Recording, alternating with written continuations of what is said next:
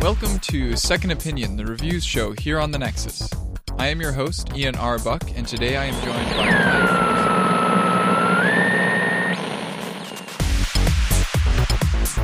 by Welcome to Second Opinion, the reviews show here on the Nexus. Today, I am your host, Ryan Rempersad, and I will be sharing my experience with the Samsung Galaxy Note 9. Find the show notes for this episode at thenexus.tv/SO50. So let's get started with models and pricing. So the phone pricing for the Note 9 is a little bit high. So it starts at $1,000 for 128 gigs and 6 gigs of RAM. So what's interesting about that is think about this from a pre-upgraded perspective. So the baseline model could have been 64 gigs, and it could have cost $900, just like the only tier of S9 Plus that was available in the US earlier this year. But they just gave you 100 gig, or they just gave you that double for free by making it $1,000.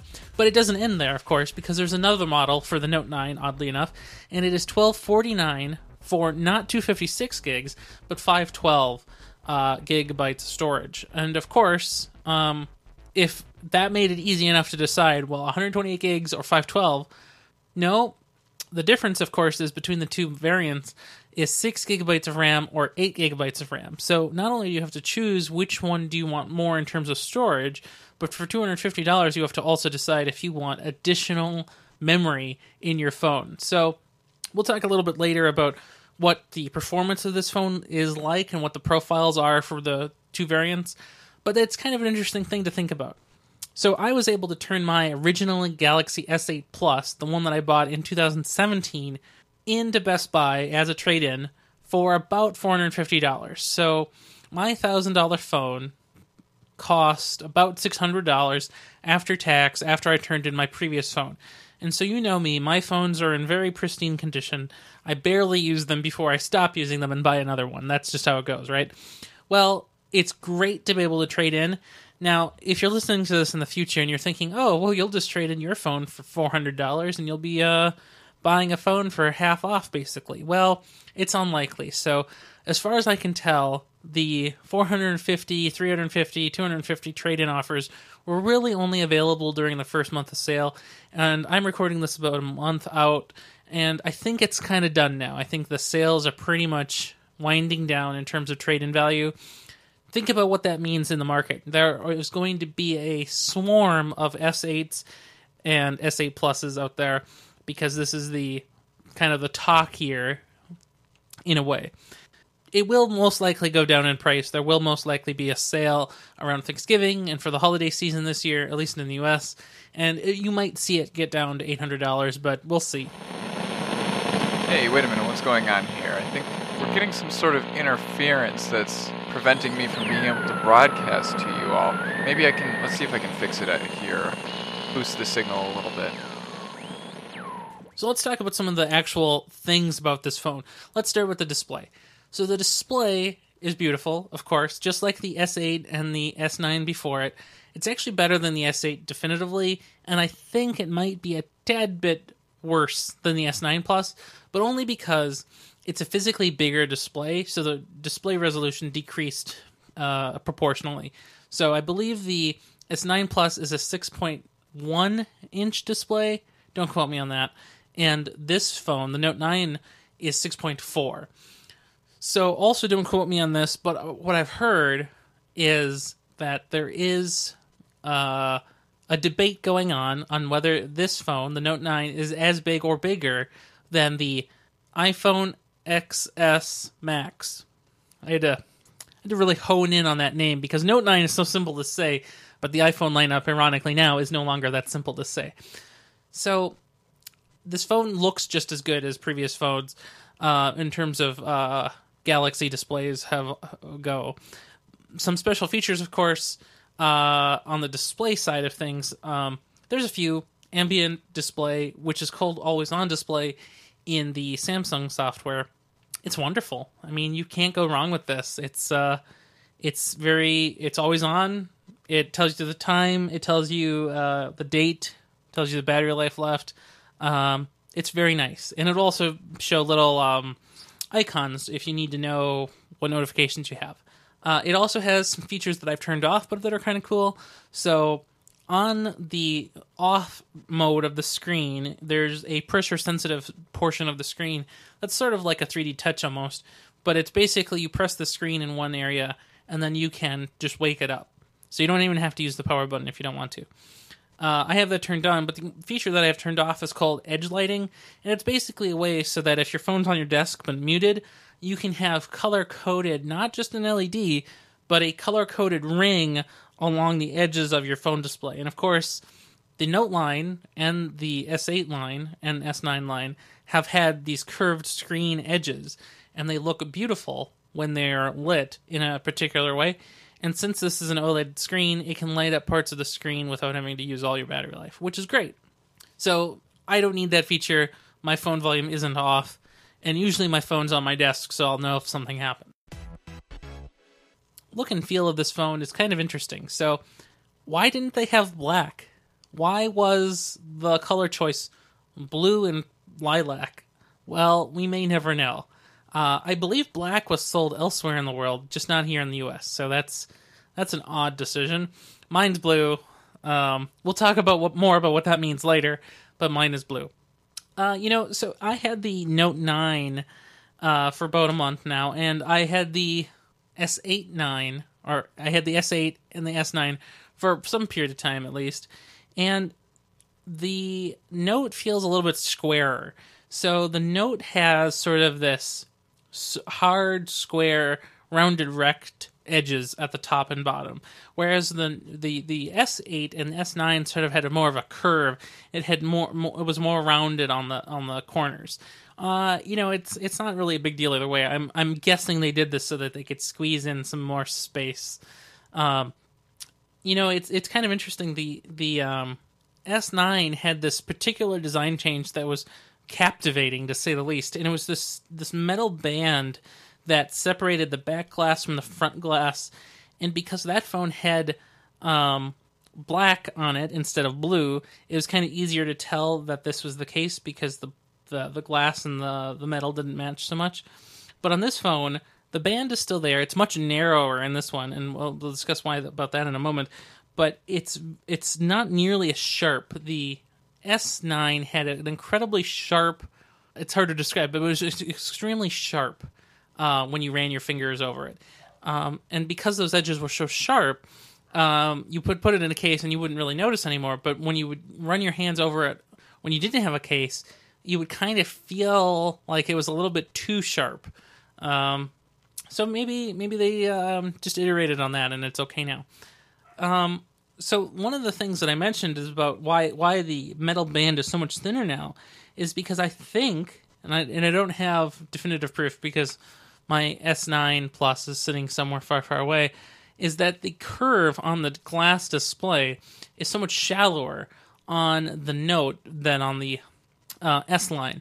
And maybe that is because they need to pack more space in there and they didn't want to make the phone too much wider, or they've received feedback that the aggressive curve, I guess you might say, where the curve almost seems to bulge out from the phone proper, maybe they've figured that's not as viable as they once thought.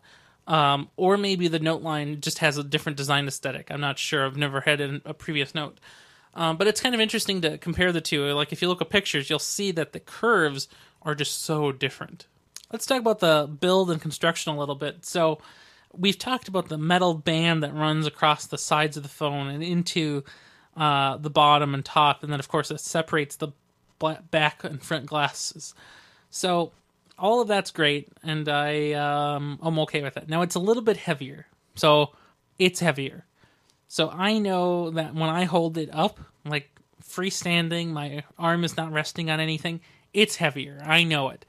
I don't know how much heavier it is than the previous phone, but it certainly is. And it took me about a week to get used to it holding it in my hand because it does require a little bit more oomph to get it going once you start trying to hold it.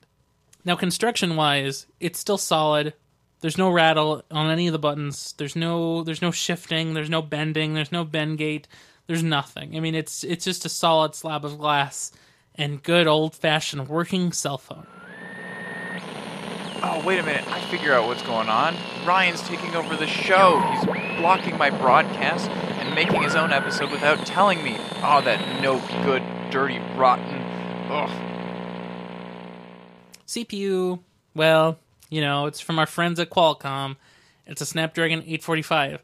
Now, I don't know about this for sure, but I believe that the Snapdragon 845 was the same chip used in the earlier this year phone, the S9.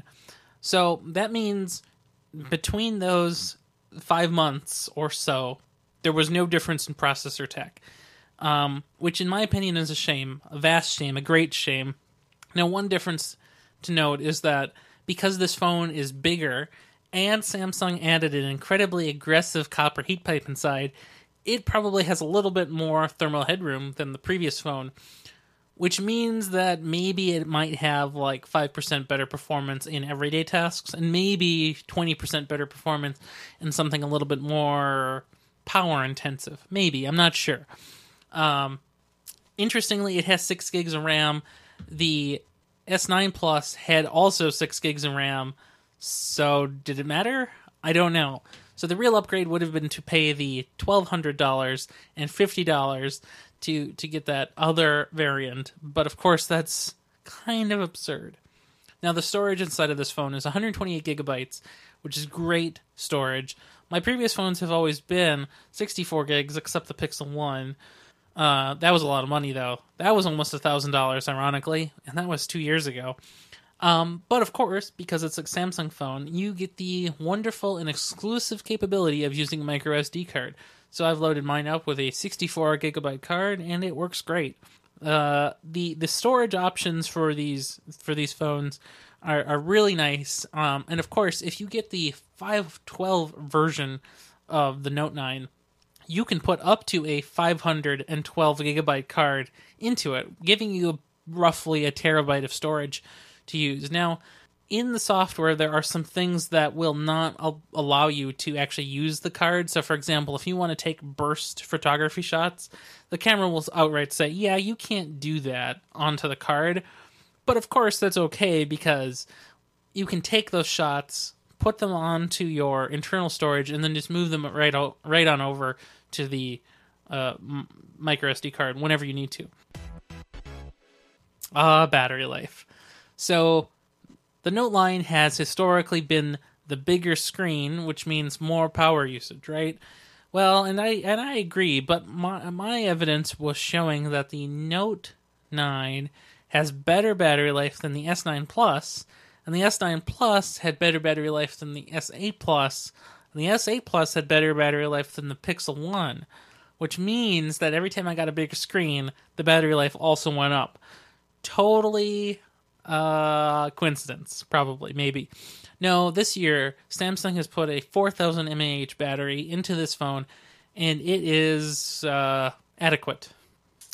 You know, if Samsung had done true innovation, they could have put in a 4,500 mAh battery, and I truly could have had 60% on my second day of usage. That would have been amazing. So if I could truly not need to charge for a whole 2 days. Now, to be fair, I've been using this for about a month now.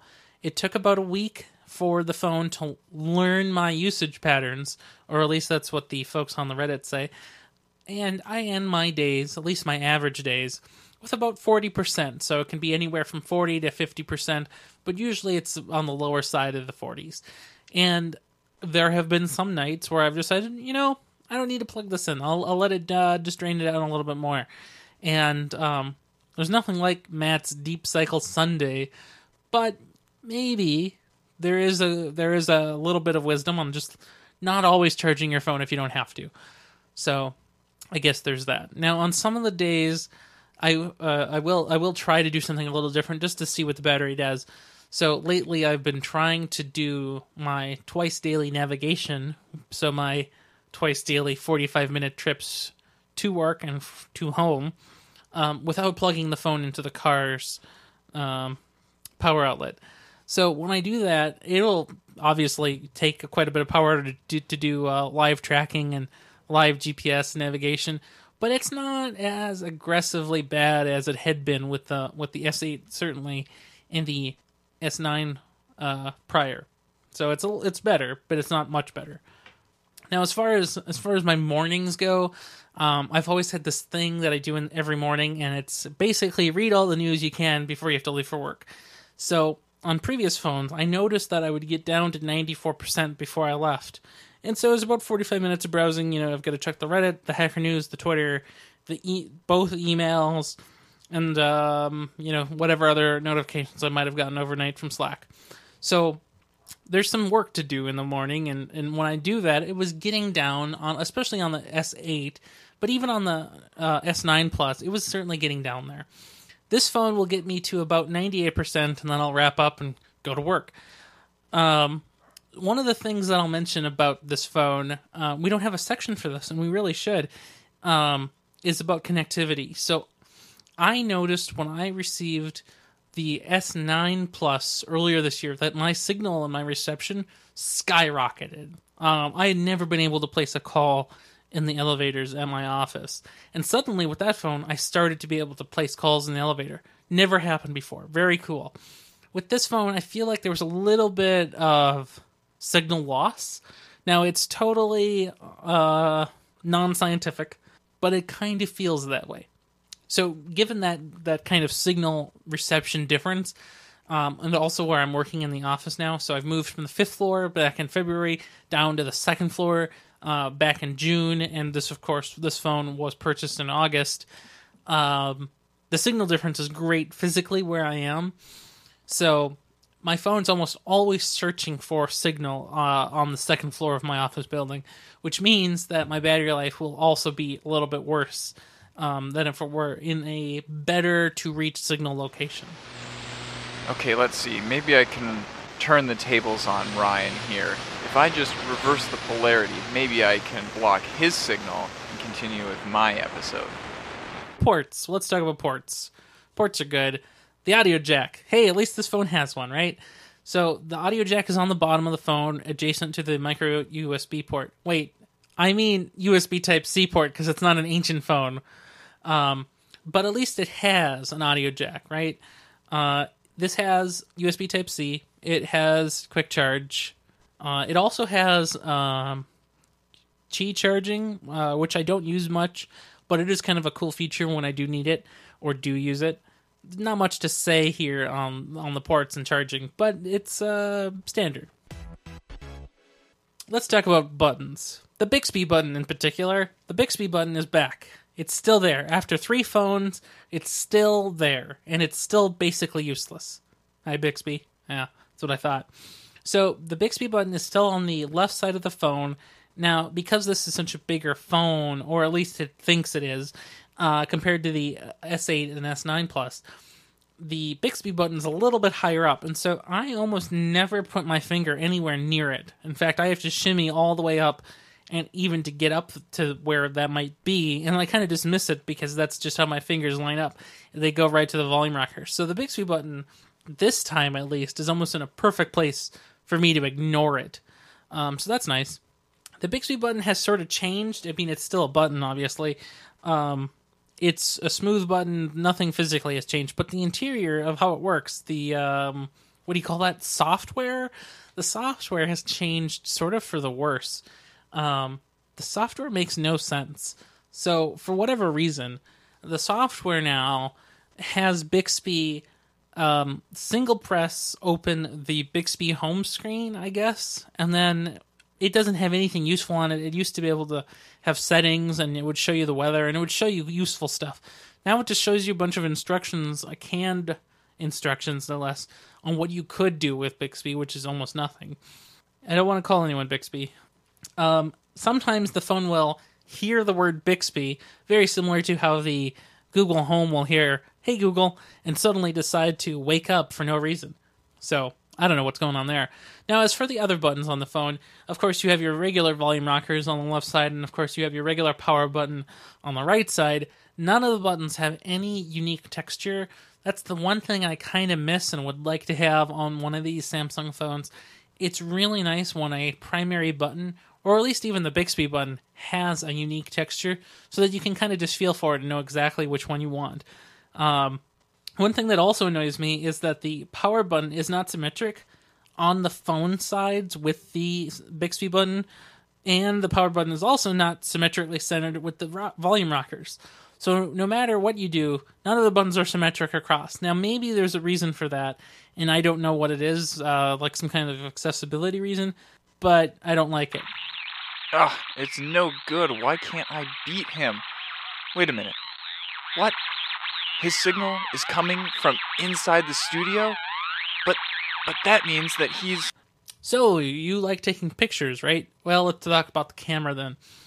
I can't say for sure. So I've had it for about a month, and I've taken my fair share of dog pictures, because that's all I take pictures of, really. A couple cat pictures here and there, I guess. In optimal conditions, I think it takes just as good photos as the S9 was taking when I was using that full time. But in less optimal conditions, it feels like, and I'm not convinced that I'm 100% sure, because even the S9 suffered from this occasionally, but the Note 9 seems to suffer from really bad blurring problems. And I don't know what that means. So if the dog is moving, or if it's kind of dim out, or kind of dim inside, the blur just gets insane.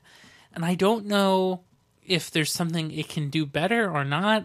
Now, I know you can go into Pro mode, and of course you can set the photo duration, the shutter speed of how much you need to let light in for. And I guess just in auto mode, for whatever reason, Samsung has it tuned so that it doesn't stay open longer for the variety of situations where it should, such as there's something moving fast in the frame. Now, of course, when you're in the viewfinder and you're taking a photo, it looks beautiful.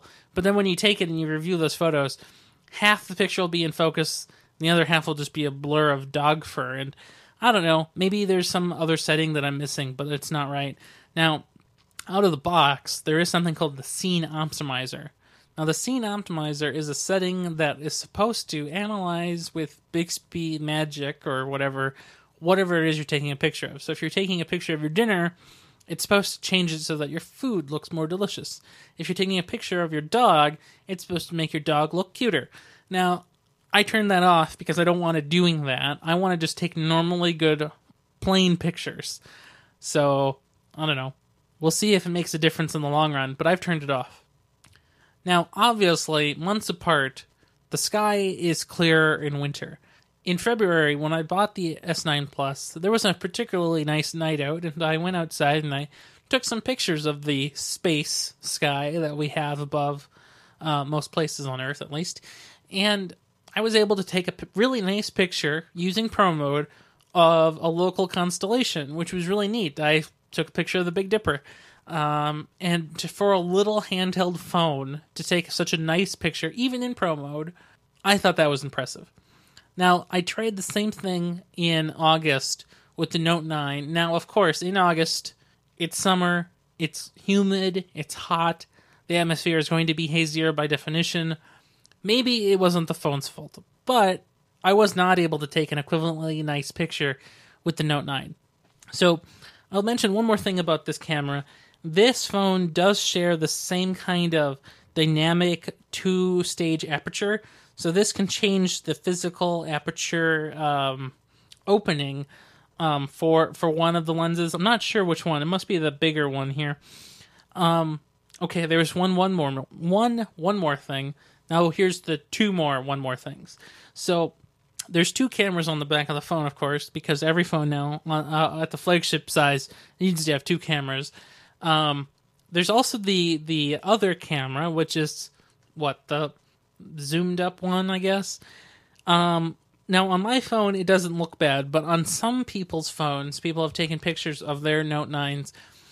It looks like the lens inside is off center, and what I've been told is that is normal and okay. When the camera is activated, the optical image stabilization sensors will recalibrate the location of the camera and fix it so that it actually becomes centered again. It just looks really bizarre that when you buy a $1,000 camera, one of the two cameras is off-center. That's weird, and I don't recommend doing that, Samsung. bad, Samsung. All right, Ryan, you win this time, but I vow I'll be back and you'll be sorry. Hey, did you know the Note 9 has a pen? Well, you're wrong. It doesn't have a pen, it has a SPEN. That's right, a SPEN, an S Pen.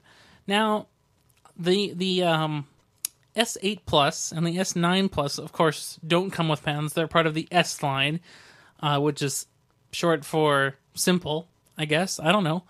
The Note line, of course, has this pen, and it's supposed to allow you to more accurately touch your bigger screen. So I've actually been trying it out lately.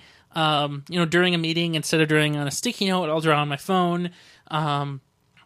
Okay, yeah, that's pretty much all I've been able to do with it, really. I was able to sketch out some document, sketch out a little diagram, and then just send it to somebody on Slack.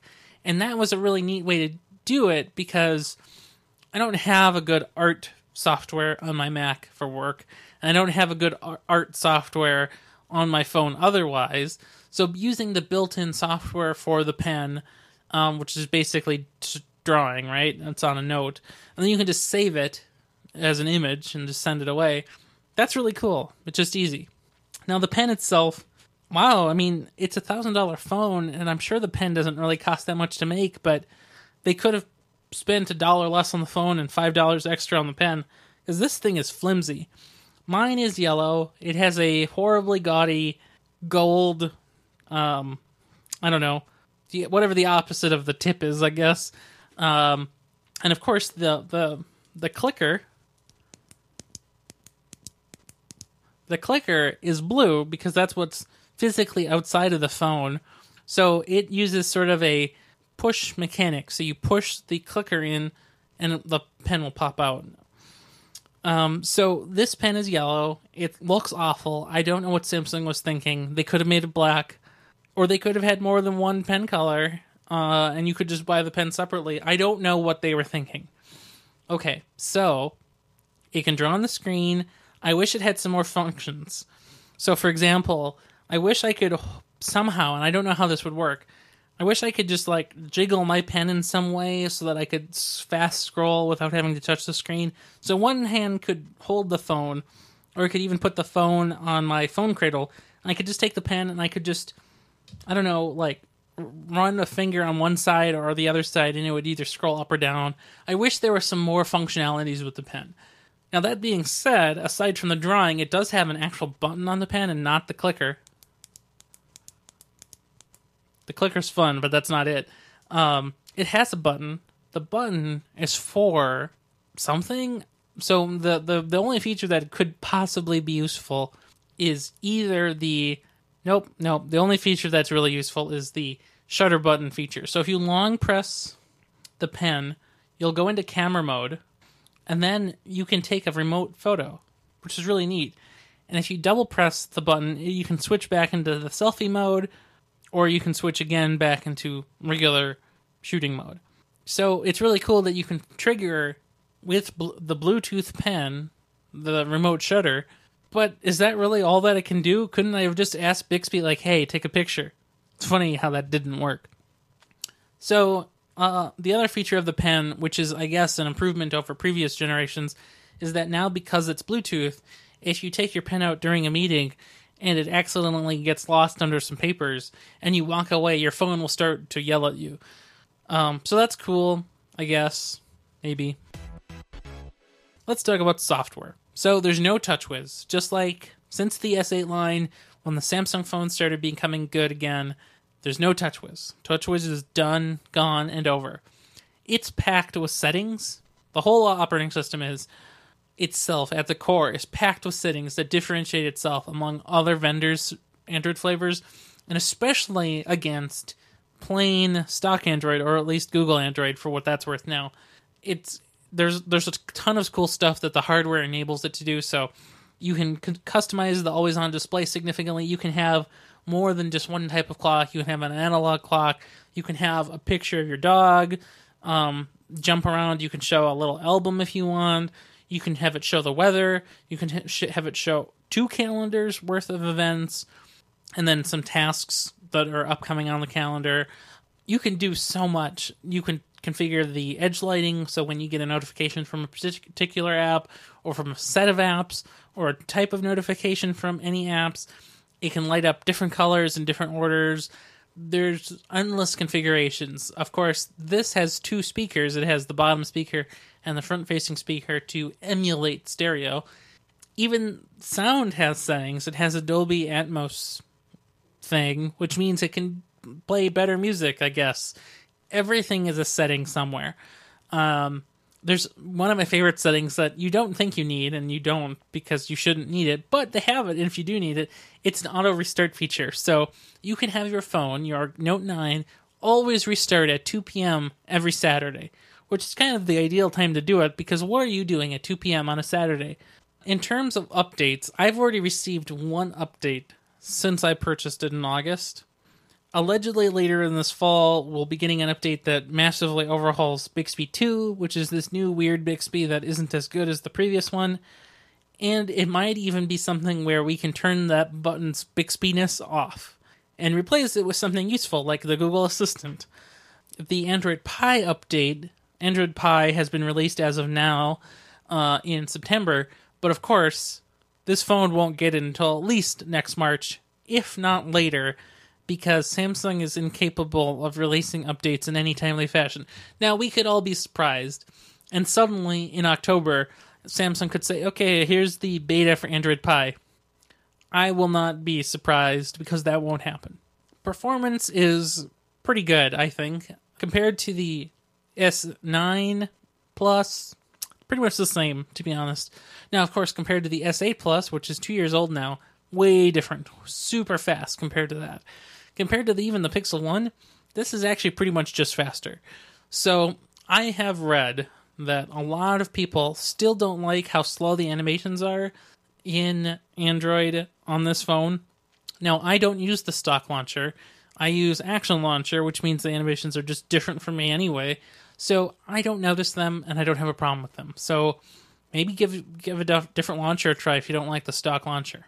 Now, here are some other things that I have noticed. So, out of the box, the phone comes with its default configuration, right? So, it comes with Samsung Pay unenabled, but waiting for you to do so. It comes with the S sidebar thing, S drawer. I'm not sure what it's called. It's a little drawer that you can just drag out, and it's kind of always present. So, if you want to switch apps or put contacts in there, or do whatever you want, you can do it. There's a ton of stuff that's just on by default that I don't want, but I think if a normal consumer were to buy this phone and those things weren't on by default, they would be hard-pressed to find which one of 24 different feature buttons turn that thing on. So in some ways, it helps with the discoverability. It's easier to turn something off in this case than turn it on if you're a normal person. But for somebody a little bit more advanced and who's had Samsung phones before, it didn't really help me one way or the other. It was sort of just kind of weird. Oh, well, I guess that if I can't beat him, I might as well join him. I'll just listen along to the episode with the rest of you and enjoy the show. Let me just tell you about one more quip, and then we'll wrap up. So the fingerprint sensor. Okay, so for years, the dream has been for a Note to be the flagship phone of Samsung, and to include the rumored and illustrious in-screen fingerprint sensor. We didn't get that this year. So the S8 Plus had two cameras, of course, side by side, and then, well, actually no, the S8 Plus had only one camera, and then side by side with it was the fingerprint sensor. Okay, so the problem with that was that you would hit the camera as you were trying to reach for the fingerprint sensor, or otherwise you would just slip right into it. So it was bad. Bad location. The S9 fixed a little bit by vertically stacking them with camera 1, then camera 2, and then fingerprint sensor. The Note 9 compromises even further by having a horizontal stack for the two cameras and LED and a health monitor. So it's camera 1, camera 2, and then below those, centered, is the fingerprint sensor. Now this would be good, but it's still too close to the camera. So you put your finger into the fingerprint sensor, and you invariably, your finger almost always hits the camera glass in some way or not. So no matter what you do, you just cannot win with Samsung's fingerprint sensor placement. Maybe the hope and dream is still alive, and we'll in fact get it with the next Samsung phone. So before we end, we have to also talk about kind of a secret feature that's sort of in the Note 9 that has been present in some of the other S-line phones and the previous Note 8 phone, but this time it's a little different and a little bit more accessible, even though it's a secret feature. And of course, I'm talking about DeX. So DeX is a mode that is kind of similar to Chrome OS, but built into the phone's OS.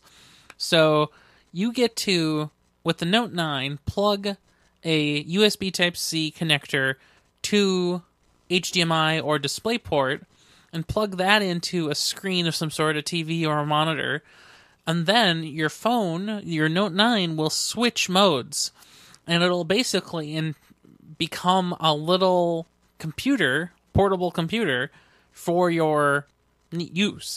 Basically, you get a desktop, and you have a bunch of little icons on your computer. The clock is in the corner. It's kind of like Chrome OS is on a laptop, but instead it's on a phone. So the phone itself becomes a little trackpad. If you need to use the keyboard on the phone will pop up. You can just make it go away by clicking off of the keyboard, and the trackpad screen will come back up instead. You can open whatever apps you want, basically. So, for example, I opened Flamingo, my Twitter app, and it opened Flamingo in a sort of a portrait little window screen, sort of phone-sized on my 27-inch monitor at work.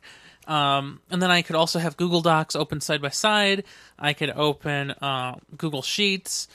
I could open a bunch of different apps. And I guess that's cool and fun.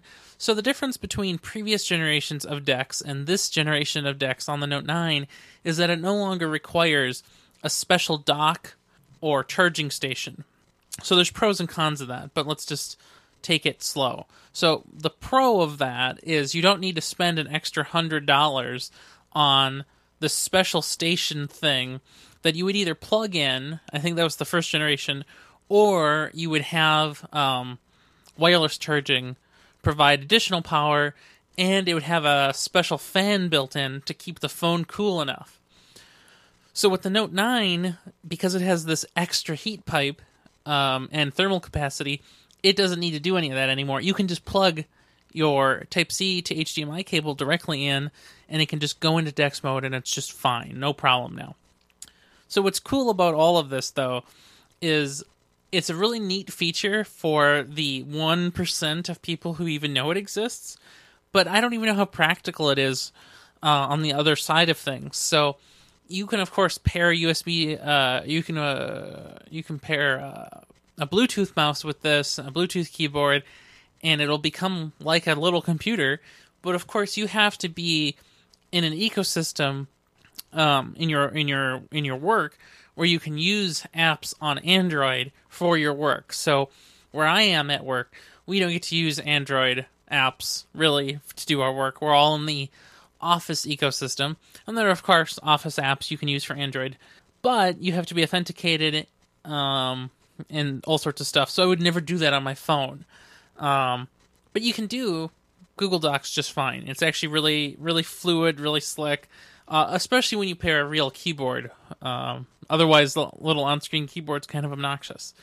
So DeX is pretty cool, and it's a feature worth mentioning. It's just not extremely practical. Now, I hope that more phones in the future actually make better use of this.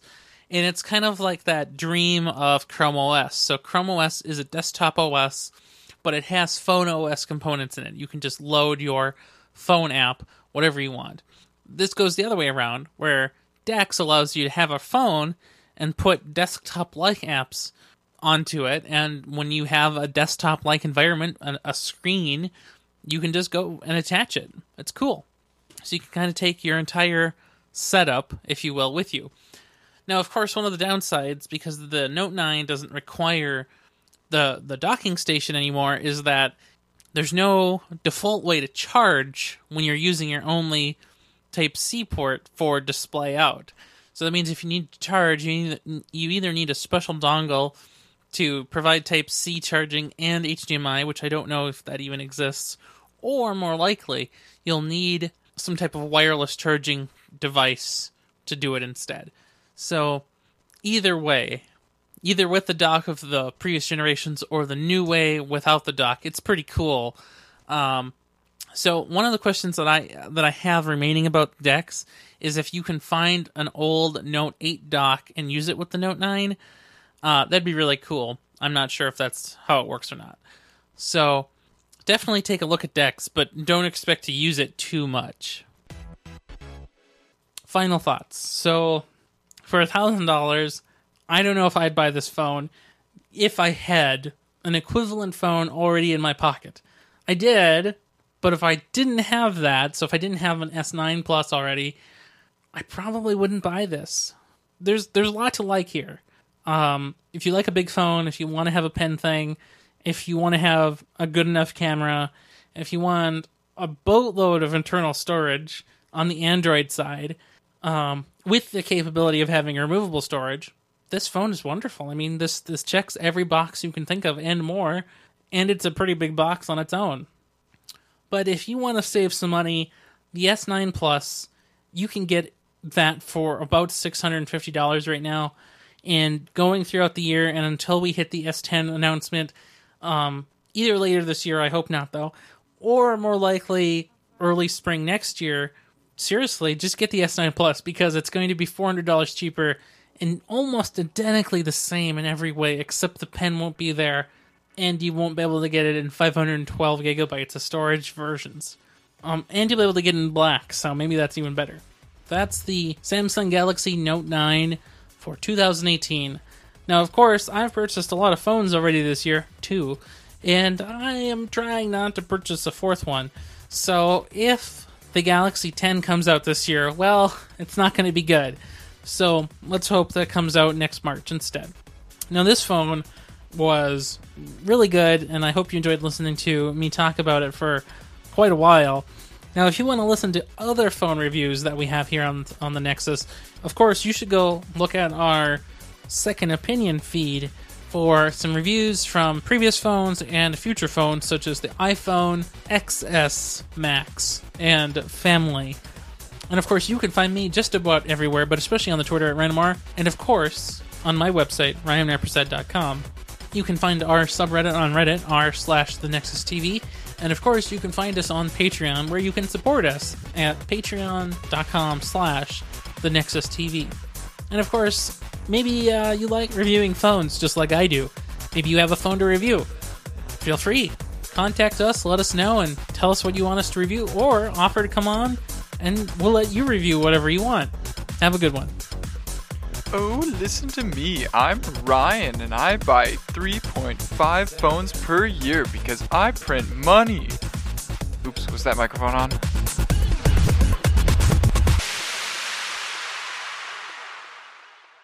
The Nexus. The Nexus. The Nexus TV. Podcasts from the Technological Convergence. Tech news is dominated by big announcements with big, bombastic personalities. Developers! Sometimes they make us laugh. Yes, I'd like to order 4,000 lattes to go, please. Sometimes we laugh at them. Courage. Sometimes we're filled with awe. There it is. Check that out. Wow. Yeah! Sometimes they throw shade. Toxic hell stew. Sometimes they inspire. Live, learn, and love. They never want us to forget Remember that the show's never over, because... I got one more thing.